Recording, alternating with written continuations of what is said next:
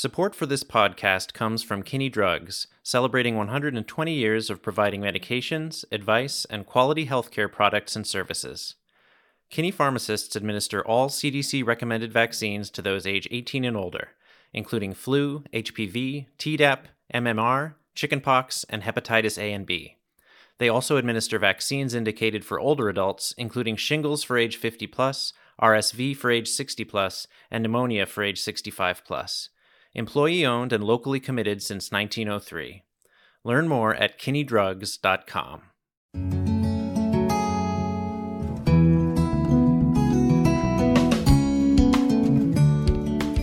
All Americans both understand that we've got a problem and the system is not serving us. We go in different directions, but we all understand that. That is a common point. And if you can cut out the labels, the left, the right, you can focus on the job that our electors are supposed to be doing on our behalf, you get agreement.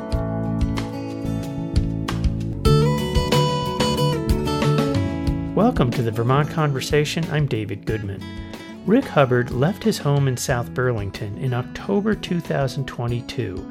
He was driving a large RV en route to Los Angeles, where he began walking across the country. The 81-year-old retired attorney says he is walking to fix our democracy. 1 year later, Hubbard is still walking. Rick Hubbard was co-founder and director of the Vermont chapter of Common Cause, which advocates for voting rights and government accountability.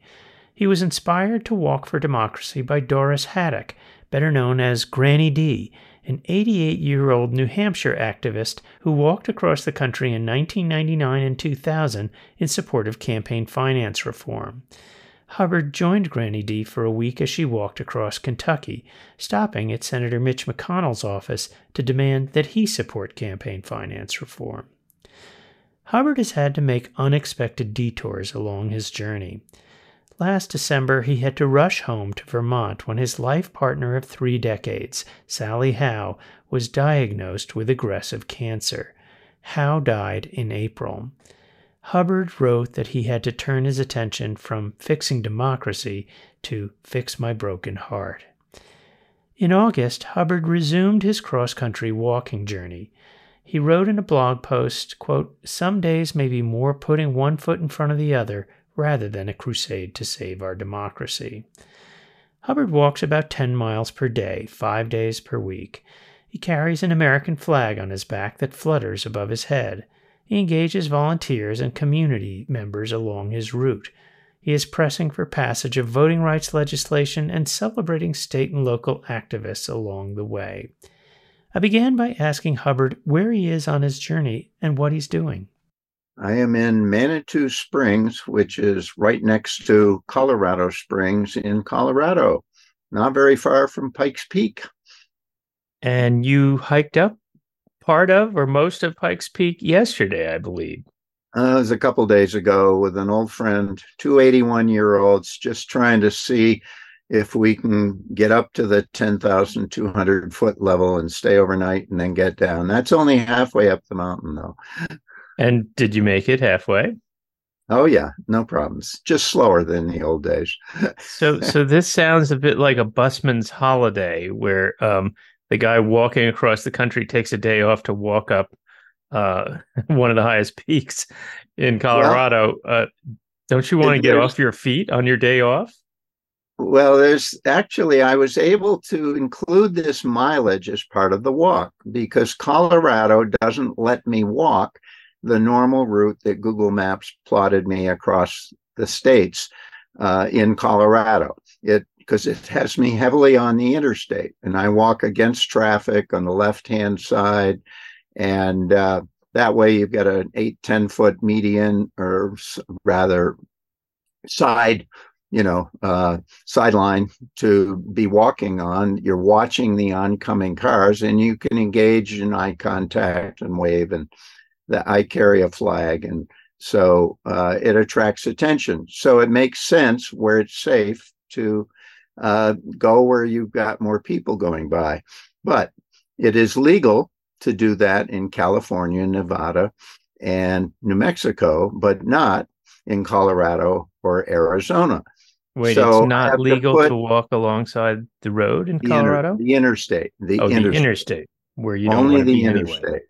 So what I have to do is, if I have 50 miles to walk between Pueblo and Colorado Springs, I have to find some other way to walk the 50 miles. If there's a side road that parallels it, that works fine. In this last case, there wasn't. So I had to back up and cut the corner from somewhere I'd already walked on so-called Route 115. And that was about 35 of the 50. So I figured I could count the 13 and change miles up and down Pikes Peak as part of the remaining 50. So that had something to do with why we did it. And who is setting these quotas of 50 miles or whatever that you're kind of tallying up against? It's all me. It's the ideal target is 10 miles a day, 5 days a week, 2 days of slop to adjust. I could do any way I want over those 7 days to get 50 miles. And the route across the country is plotted at 50 miles a week. And so today, for example, or whenever, I don't know if you're walking today or tomorrow, where will you go? What will your day be like? It'll be tomorrow because there's an event in Colorado Springs this afternoon that I'm on tap for. It's organized by local activists, and it'll be at a museum outside in a gazebo for a part of it, and then walking in town with flags and banners, maybe 10 minutes, 15 minutes to a restaurant where we're going to have a Q&A and discussion about ways to fix things. And who are the activists that you're arranging with along the way? It really varies. It's hugely different. Sometimes Common Cause is involved. Sometimes Represent Us is involved. Indivisible is involved. Sometimes some of the independent groups that are trying to improve democracy, like the Forward Party, want to help out. Public citizens, individual people show up sometimes. It really varies. And therefore, I have to be very flexible. You never know. This 10-mile a day that you're trying to log, has that been challenging to meet that goal? When you're 81, of course, when you walk 10 miles a day at the end of it, I'm tired. Yes. But I can do it. The first, 7, 8, they flow pretty easily. And then I begin to notice it a little bit. It's not like the old days, David. You know about the old days. We're both getting older, even though you're 20 years or so younger than I am. All right. Well, let's begin at the beginning. When did you get the idea to walk across America to raise, awareness about issues you were concerned about? It isn't original with me. Have you heard of Granny D? I have. First had it. Well, it all started with Granny D, and it all started at Christmas must have been 1998 in southwestern Connecticut with my 31-year life partner, Sally. And we were down there for Christmas dinner at Aunt Rosie's. And Sally has a sister living down there who had a daughter who married. And I am talking with the husband of that daughter before we went in for dinner. And we're having a glass of wine. And I don't know how we got on the topic. His name was Haddock. And he turned out to be Granny D's grandson. And he said to me, Rick, I don't know how it came up. Our family's got a huge problem. We got this crazy grandmother who's got this harebrained idea that she's going to walk across the whole damn country, and we can't talk her out of it. And he went on to say that they'd thrown every barrier they could, prove that you can walk 10 miles, and she'd go out and walk multiple days, 10. Prove that you can camp out if you have to. She would do that and come back. she jumped over every hurdle. And so as I was talking to him, his dad, her son, was actually driving her out to California to start within 6 days at the Rose Bowl, which is also where I started. Remind us what Granny D's issue was. Why was she walking? Okay. It was for the same issue I am, but narrower. It was for campaign finance reform, the money in politics. And this was 1998 to 2000. And it did result in the McCain-Feingold bill getting passed way back. The Supreme Court's pretty well gutted it lately.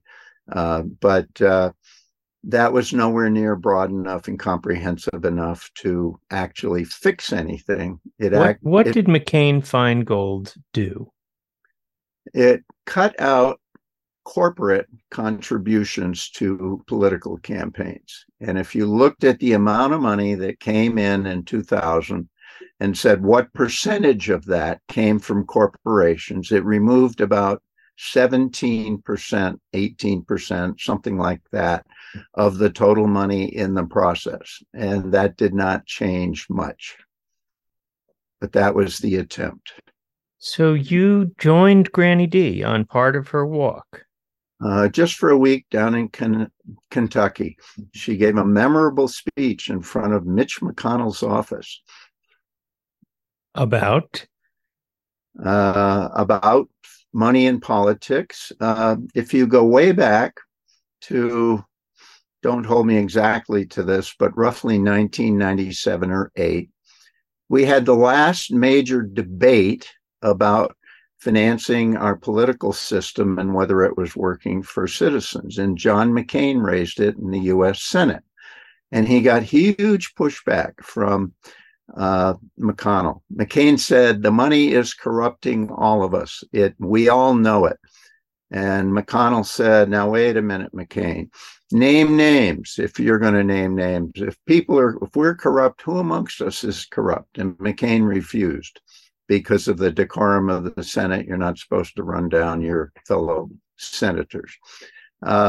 So Granny showed up and in front of McConnell's office in Louisville, and there were perhaps 100 people there, and there were news cameras rolling. And she said in so many words, Senator McConnell, I hear you have been searching the dark corners of the Senate like Diogenes with his lantern, looking for that senator or senators who might be corrupt. I have come to help. And she went on to say that, could it be that the senator you're looking for is, and I'm being arbitrary here, but the senator who took $350,000 from the Coal Mining Association and in turn did something that helped the association, but not the miners and the people. Could it be? And she went on for 2 or 3 more examples. For I have found that person, Senator McCain, and it is, I'm sorry, Senator McConnell, and it is you. So she brought it right to his front door. Tell me, what did you kind of, what did Granny D, what did you come away from that? That was 25 years ago that you joined her for a week. What little spark did it set off for you? Well, it goes back a little further than that. I went to business school over at Tuck at Dartmouth. That was 2 years post-university. And then I paired it with law and was in Georgetown in Washington, D.C. When I finished and was on my way out of town, I had a pretty good background to go to the city, but I wanted to have a more balanced life. So I, like you, came back to Vermont. And I've never regretted that, although I probably didn't earn as much money as I could have or would have. So I stopped by Common Cause at the time, relatively newly formed, and said, hey, I'm going to Vermont. Is there anything I can do to help? And they said, we have a board member from Vermont, Susan Paris Lewis, and we have members at large, but we have no state organization. Would you get in touch with her and see if you and others can gin something up, which we did. That eventually led me in the early 80s to being on the National Common Cause Board for half a dozen years, with all kinds of well-known national folks, plus some that came through the state route like me. Fast forward, and I got involved in various ways with politics, just trying to understand what's going on and helping. I became a little disillusioned when I realized the correlation between party platforms and what actually happened if you were elected didn't line up very well. So I kept my hand in, and then when I retired and had more time, I joined Larry Lessig over in New Hampshire. And Larry has done a lot. He's a Harvard professor. He's written books about all this. I don't know anyone in America who is probably better versed in the intricacies and details of our political system, its financing, its problems, and ways to fix it. So I have been involved in many different ways. And then, unfortunately, on my watch, despite the efforts of literally probably a few hundred organizations, I have to say that we have not made progress. We have gone badly backwards and downhill as a country, and it's hurting us badly. In regards specifically to campaign finance reform, to money in politics. Oh, that's one. But no, focusing on what our elected representatives are supposed to be doing when they take the oath to the Constitution and the preamble, which lays out their job in a very general sense. Well, let's back up a little to ask the obvious question that we didn't ask at the beginning. Why are you walking across America? Okay. It helps to focus attention on the issue. It helps to the extent that it gets publicity, and it does get publicity locally at the moment more than nationally. But it's pretty well covered as I go through, city and state. But it's to involve other people, to help get Americans thinking about how important it is for us to have our system of a republic with representative democracy, where we elect people to represent our interests and make decisions systematically in each and every issue: healthcare, education, defense, and on and on and on, in ways that are the most efficient, sensible, economically sensible, and that serve not a few, but serve the bulk of all 330 million of us. It strikes me that the title or the name of your walk, Walking to Fix Democracy, has an assumption built in, which is that we have a democracy. And America was not built on a democracy in the sense of being one person, one vote, popular vote winners win. We all know that we have this electoral college that was devised essentially to preference white male landowners. And we've seen this system kind of work as intended over the last decades, where we've had at least two presidents, George Bush in 2000 and Donald Trump in 2016, assume the presidency after having lost the popular vote. So when you talk about fixing democracy, the problem is it isn't a democracy. That's very fair. And, I get asked that question a lot. We don't have a democracy. And of course we don't. We have a republic, and we elect democratically our representatives to act on our behalf. But if you said that to most Americans and asked how they relate to that versus what they would say, and they would say, well, we have a democracy, even though technically even they probably know that isn't true. You'll notice that President Biden says the same thing. He knows it isn't a democracy, but he talks about our democracy nowadays. I want you to elaborate on that republic versus democracy. What is the distinction there? Well, in a democracy, you and I would be called on equally to all decide on each and every decision that affects all of us. That's rather impractical.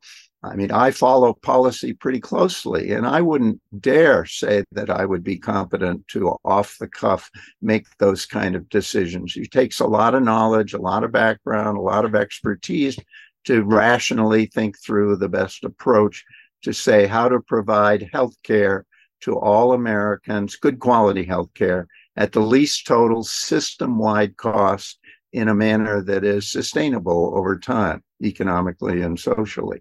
We don't come even close to that goal, which is what would logically fall out of the oath that our representatives took to the Constitution when they said, we the people set up our Constitution to establish justice, ensure domestic tranquility. Well, we're not doing very well on that one right now. Provide for the common defense, promote the general welfare. That's where healthcare, education, all those things come in. And, we expect them to be really analytical, sensible, and to examine the system that for healthcare will do the best job of most efficiently, most healthcare for the least cost, provide that to all Americans. That isn't what's happening. And it's driving our country in the direction it's going. You're having this walk to fix democracy. Others, including President Biden, but others are talking about defending democracy itself. We don't agree as a country that democracy is necessarily what we want. It seems that, for example, former President Trump doesn't agree that if you lose an election, as he did, that you should step aside, that, he subscribes to more of the authoritarian view, which is he is the leader. He alone will fix it. He will decide which votes, which outcomes he agrees with. And we have whole parts of the country, perhaps you're walking through them, where voter suppression and gerrymandering are distinctly intended to disenfranchise people, to keep people from exercising their popular will, their democratic voice. So as you go around the country talking about democracy, do people even know what you're talking about? Do they even agree on what that democracy thing is? David, the best way I can answer it is this. If I, as neutrally as I can, ask people, how well do you think that our elected congressional representatives for Congress over the past several decades are doing in making decisions on issues that affect us all, that serve our public good? Want to guess the answer? All right. So the question is how many people? Yeah. Many people. Is our political system doing what it's supposed to elect representatives to serve our public good? I would say that 10% of people believe that that's happening. I have not met, and no exception, I have not met a single person, David. We all know. We all acknowledge it. It is common knowledge. People almost laugh at times. It's very sad. There isn't any question that Americans, whether they are ideologically left, right, or whatever, we all have and understand that same starting point. It motivates us, and we can be directed in many different directions on what to do from there, but we all know. If you ask the following question right after it, you will get an equal percentage of people to say, if I say, how likely is it that we're going to be able to fix it?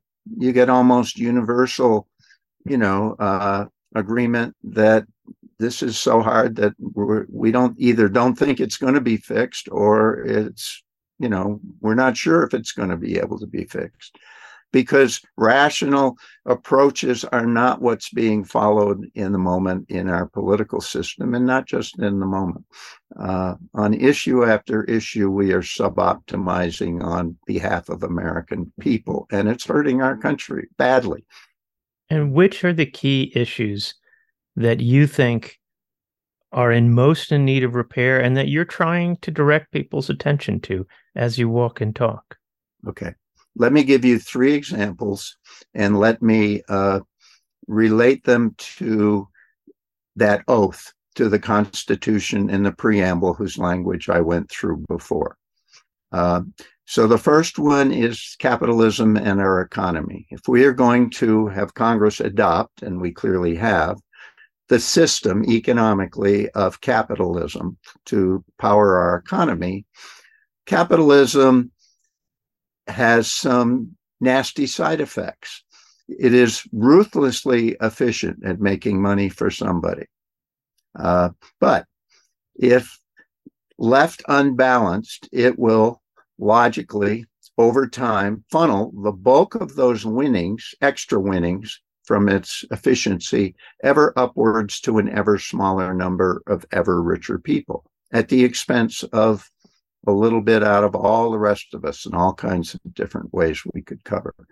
The other nasty side effect is that it will drive wages as low as they will go, as long as people will show up for work. And the problem with that is that on my watch, we've come from the point where it was never perfect, of course, but you could have one person out of a couple that are, partnered, and they could work and the other could take care of the home front. And then that was in the 50s and 60s. There was a bigger chunk of America that could live like that. Then in the 80s, it became you needed 2 people working, and we didn't have the support systems of healthcare or childcare, which made it really hard for people to work. And now in the days that we're in now, we have driven those costs those wages in relation to the cost of living so low that we now have, of all 161 million people working in America, a little over, the studies vary, I'll use a range, a little over 40% on the low side, up to a little over 62% on the high side, that work and do not have a penny in the bank for emergencies. They are a paycheck away from disaster. And that is horribly affecting our country. It's responsible for all the logical effects from that you and I could probably list. Isn't it the job not of capitalism to balance that equation? That its job is to make money, but the job of our elected representatives, if we're going to have capitalism, is to balance it enough from its worst side effects so that it serves us broadly as a people, not just narrowly as a people. And clearly the inequality figures show the opposite. Tell me when you began your current walk.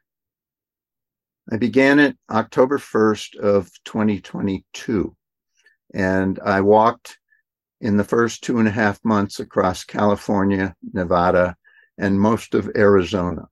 And then something unexpected happened.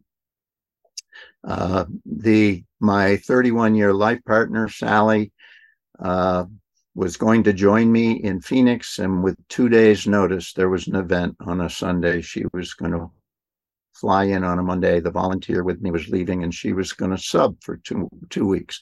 I was really looking forward to that. And she called with 2 days' notice and said, "Rick, the cancer, my breast cancer, has gotten around the first treatment that has been holding it in check beautifully." We were climbing mountains in August before I left for 2.5 years, and I'm in trouble, and we got to do more tests. Took about 3 weeks to get the results of those tests and second opinions, and it became clear to me she was in deep doo-doo. And so I immediately suspended the walk.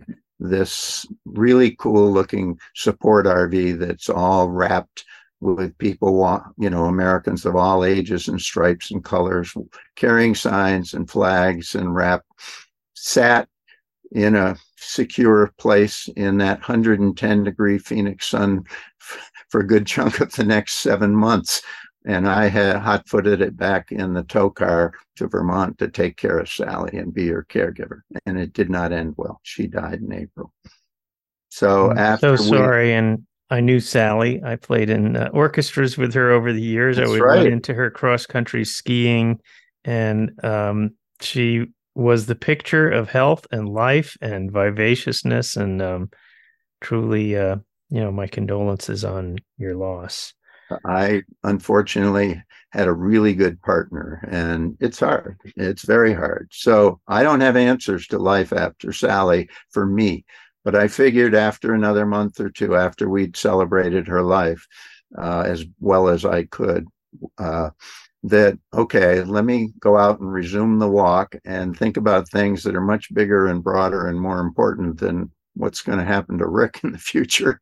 Did you consider at that point that you might just end this project of yours? No, but it's difficult. I screwed up the whole schedule, whole lot of things when I changed. I had originally planned to go through the winter, but down much further south. And then I'd be coming up north to Denver and Fort Collins in March, April, and heading across the plains. I'd be through Michigan, or Wisconsin, Michigan, and headed back down through Ohio and Pennsylvania in October, November. And I'd arrive in just before Christmas in Washington, but nobody's there. So we'd probably take a break outside Washington and then come back and go when everybody comes back in January and finish it up. That all changed. So now I'm on a totally different schedule, and I'm going to be way too far north to go across the plains in the blizzards in the winter, and I'm going to have to come back to Vermont and take the December through March time and base out of Vermont, and then restart in early April and head back out. And when is your hope to reach Washington, and what will you do at the end of the walk? Well, it depends on the support from various organizations, but we could go, for example, outside the Department of Health, and we could talk about the healthcare that is being done by CMMI, the Center for Medicare and Medicaid Innovation, that was set up buried deep in Obamacare to come up with new systems that are going to improve healthcare. They are the people responsible for Medicare Advantage, ACO REACH, that you and I can get moved into against our will with ACO REACH. We have no say about it if Blue Cross cuts a deal. And I know that every one of these programs ends up costing Medicare and us as taxpayers more money per person with the new program than the old program. And I also know that Congress has two studies that have been in front of it for 4 years that show, one by the CBO and one by 3 healthcare economists, that show we can cover everybody in America. And the savings when you move to the payer funnel over to the federal side, you're only changing the payment system, are so huge from all of the state health insurance premiums for employees that Vermont and 50 other states don't pay, 49 other states don't pay. When you move the Medicaid part, the state part, over to the Fed part, there are efficiencies in moving to a single payment system that are so large that the savings, you can cover everybody in America, and the studies show you can save $500,000 or $500 billion a year. Now, coming from Vermont, that Governor Shumlin came in on a promise to institute single-payer health care in Vermont. And when he finally had the various studies done and it was time to pull the trigger and implement this for the state, he found that the price tag was just going to be too high in Vermont, or so he said. What is your take on that?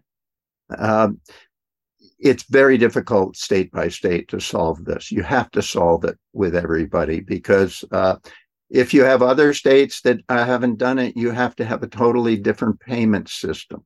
And you don't get the efficiencies.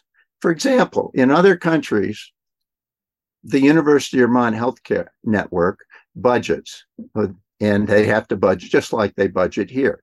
And they come up with an amount to keep the doors open, the doctors paid, everybody's on salary with performance targets.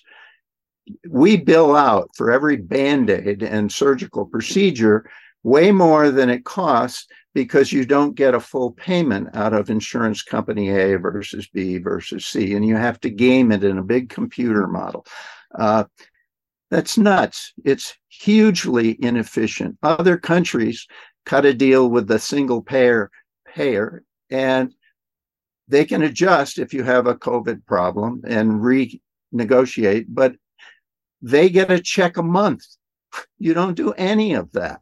The only people you do it for are the foreigners that are in town. You have to have some way of doing that. There's so much efficiency that we can have that we do not have right now. And we could cover everybody. It's fair to look at the numbers and analyze the hell out of them. But ask yourself, do you think our representatives, if they're not telling you about these studies, if they're not saying it makes sense for us to get the most health care for the least money and good quality for all Americans, if they're not doing their job, or they're not talking about it, are they doing their job is the real question. So I'm going to take a guess that when you talk about our broken healthcare system, as you walk and talk your way across the country, you get a lot of people nodding their heads in agreement. Anybody who's had any interaction with the healthcare system and the insurance system knows how broken it is. But when you talk about solutions, when you talk about single payer healthcare, there is a whole, effort to paint this as socialism and to somehow raise the boogeyman of communism, and socialism is now, the enemy that we're all supposed to fear. That's where people peel away. They don't, but I'm wondering, what are you finding in your conversations? Well, you put your finger on exactly the reaction, but there's some very logical, straightforward answers to it. Number one, people who say that, unfortunately, don't really understand what socialism is and the definition. Socialism is if our government took over the ownership and the management and the hiring and the firing of all the people to run our healthcare system. We have a capitalistic system, and that's going to continue. The only thing that changes is that the payment system gets made much more efficient, and you have like a benevolent monopoly that has much more negotiating power on behalf of citizens if we had a government with representatives that were doing their job properly. It doesn't have to be done by government. It can be a quasi-governmental entity like Social Security is. So it falls away. And the other is that if you turn it around, if you have a representative who is saying, I believe that we should be focusing on whatever system is going to give Americans good quality health care for all of us at the least total system-wide cost in a way that is sustainable into the future. If you have representatives that stand up and say, this makes sense, and I believe we should be talking about this, because we're not talking about about these studies right now at all. Is that representative a conservative, a liberal, an independent by taking that position, or any other moniker you want to put on it, left or right? Or is that representative simply a representative doing their job according to the oath they took in the Constitution? The labels are not helpful in that situation at all. And it shows how we get led astray by the way such a big percentage of our modern media are reporting on our politics. They don't compare the job that they're supposed to do on each issue to the oath they took. Instead, we detail in great detail the horse race and position between the one side and the other side. You've been very critical of the media. What is it you feel that they're falling short on? What should they be doing differently or better? It's a change in tone and focus that would help Americans. Compare when you talk about healthcare, the job that they're supposed to be doing first. Lay it out. What's their responsibility under the Constitution? What they take the oath to do? If you can think of a better objective than on healthcare to provide good quality healthcare to all Americans at the least total system-wide cost in a way that's sustainable, lay it out. But it seems to me that is the logical public policy goal. Same thing with our political system. They take an oath to set up a political system that is fair, inclusive, equitable, and competitive. And study after study shows we have anything but that. Are they doing their job? Hell no. And we need to call it out, because if we don't call it out and the media doesn't call it out, we inhibit, we prevent Americans from understanding how bad it is. And we routinize the behavior. What you're hearing from the Democrats and the Republicans is all there is to it. Well, there's a whole nother dimension, and that's a job that media, public radio, for example, takes and spells out in its vision statement. It's its goal to educate its readers. It seems that there is widespread agreement on the problems and very little agreement on the solutions. We talk about money in politics, and yet efforts to rein it in. I recall a 60 Minutes episode on the issue of money in politics, and it took it right down to the level of an individual congressperson and explained that the typical congressperson has to sign up for 30 hours a week of fundraising. And they go across the street from the Capitol to a nondescript building where they go into cubicles 30 hours a day. We think we're electing somebody to, represent us on the issues. They're actually spending nearly a full-time job simply raising money. And, this American system is an open form of bribery where we accept that special interest groups, wealthy individuals can give, all this money, and we come up with more and more clever ways to circumvent the rules that we put on the year before. And we pretend that this is not influence buying. Obviously, we all know that it is. How do you fix that, Rick? Well, that's what I get to talk about. That you've asked why I'm doing this. I worry about these issues just like you clearly are informed and worry about them. But if I was to just write about them versus with the same starting point, I was to add something like Walking Across America, I get much more ability to have my views listened to, even though Walking Across America doesn't have anything to do with increasing my knowledge other than, I do talk with people along the way. And it gives me a platform. And so let's go back to the money. Why don't we actually fix the money? And here's one way that would work, even though we're not talking a lot about it. If you take the total amount of money it takes to run a 2-year presidential cycle, our federal political system. This is to elect our president, the 1/3 of our senators, and every representative, the winners, the losers, the money for the conventions, the ads, the whole ball of wax. It's $14.4 billion in the last election. Divide that through by the 168 million registered voters, and you get a figure of about $75.50. But it's under $100 per person in America. Right now, we finance our political system not with money from all 168 million people. 2% of us give something in Vermont, in a rough sense, year to year, and also federally. Back an election or two ago, 40% of that entire amount came from, I believe it was 25,000 people in America. 40% from, it was over $110,000 per person, and it's skyrocketed since. So change the way we finance the system. Take money right out of our taxes and give it back to Americans in the form of, it can be a voucher, a prepaid credit card that's limited, so you can only spend it by giving in small amounts to the candidates that speak to the issues that concern all voters. And then change the way we allow people into debates.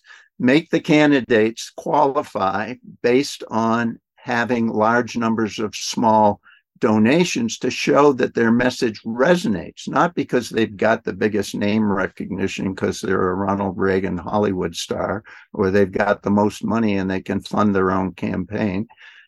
Make it relate to what we're supposed to be doing, which is having policies that serve citizens.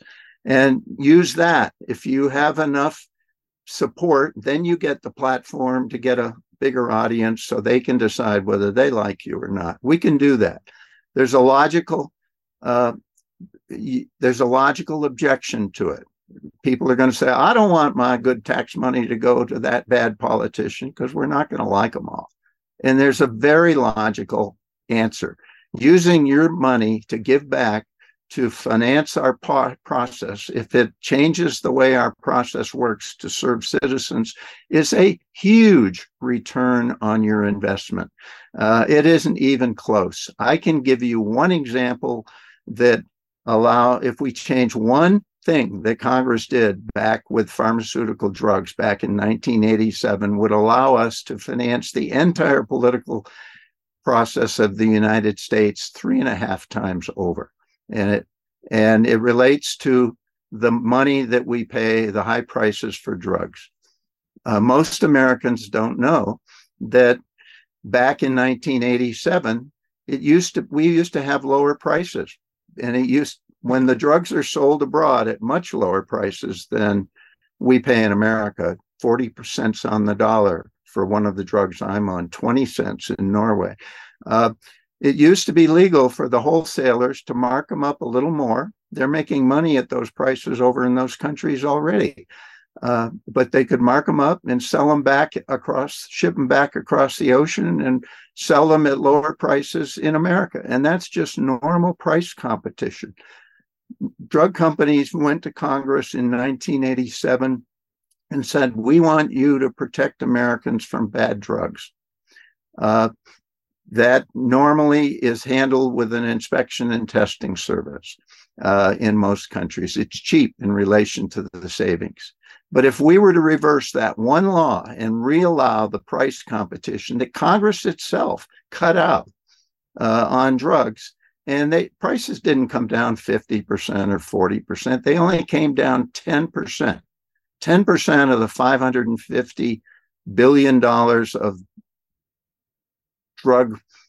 total drug sales is $55 billion. $55 billion is 3.5 times the entire cost of $14 billion to finance the political system. So we talk about 10 drugs with Biden, and that's nothing compared to going back and reversing what Congress itself did that hurt Americans so badly. You are walking across a very divided America. Right now, you're in Colorado. It's a very divided state. It's a state with Lauren Boebert as a representative. You're in her district now. Right now. And so do you give us an example of where you feel like in the course of your walk, you've had an impact, you've made a difference? I think that most Americans, regardless of their politics, can understand some of the things we're talking about if they think about them.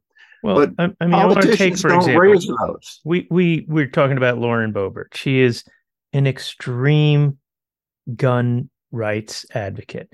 Now, at the 30,000 foot level, we all agree we're against school massacres. But at the street level, you have somebody like Lauren Boebert objecting to and doing her darndest to block any effort at common sense gun control. Yes. How do you bridge those two where people mouth the platitudes, oh, no school massacres, and yet do nothing to prevent them? Okay.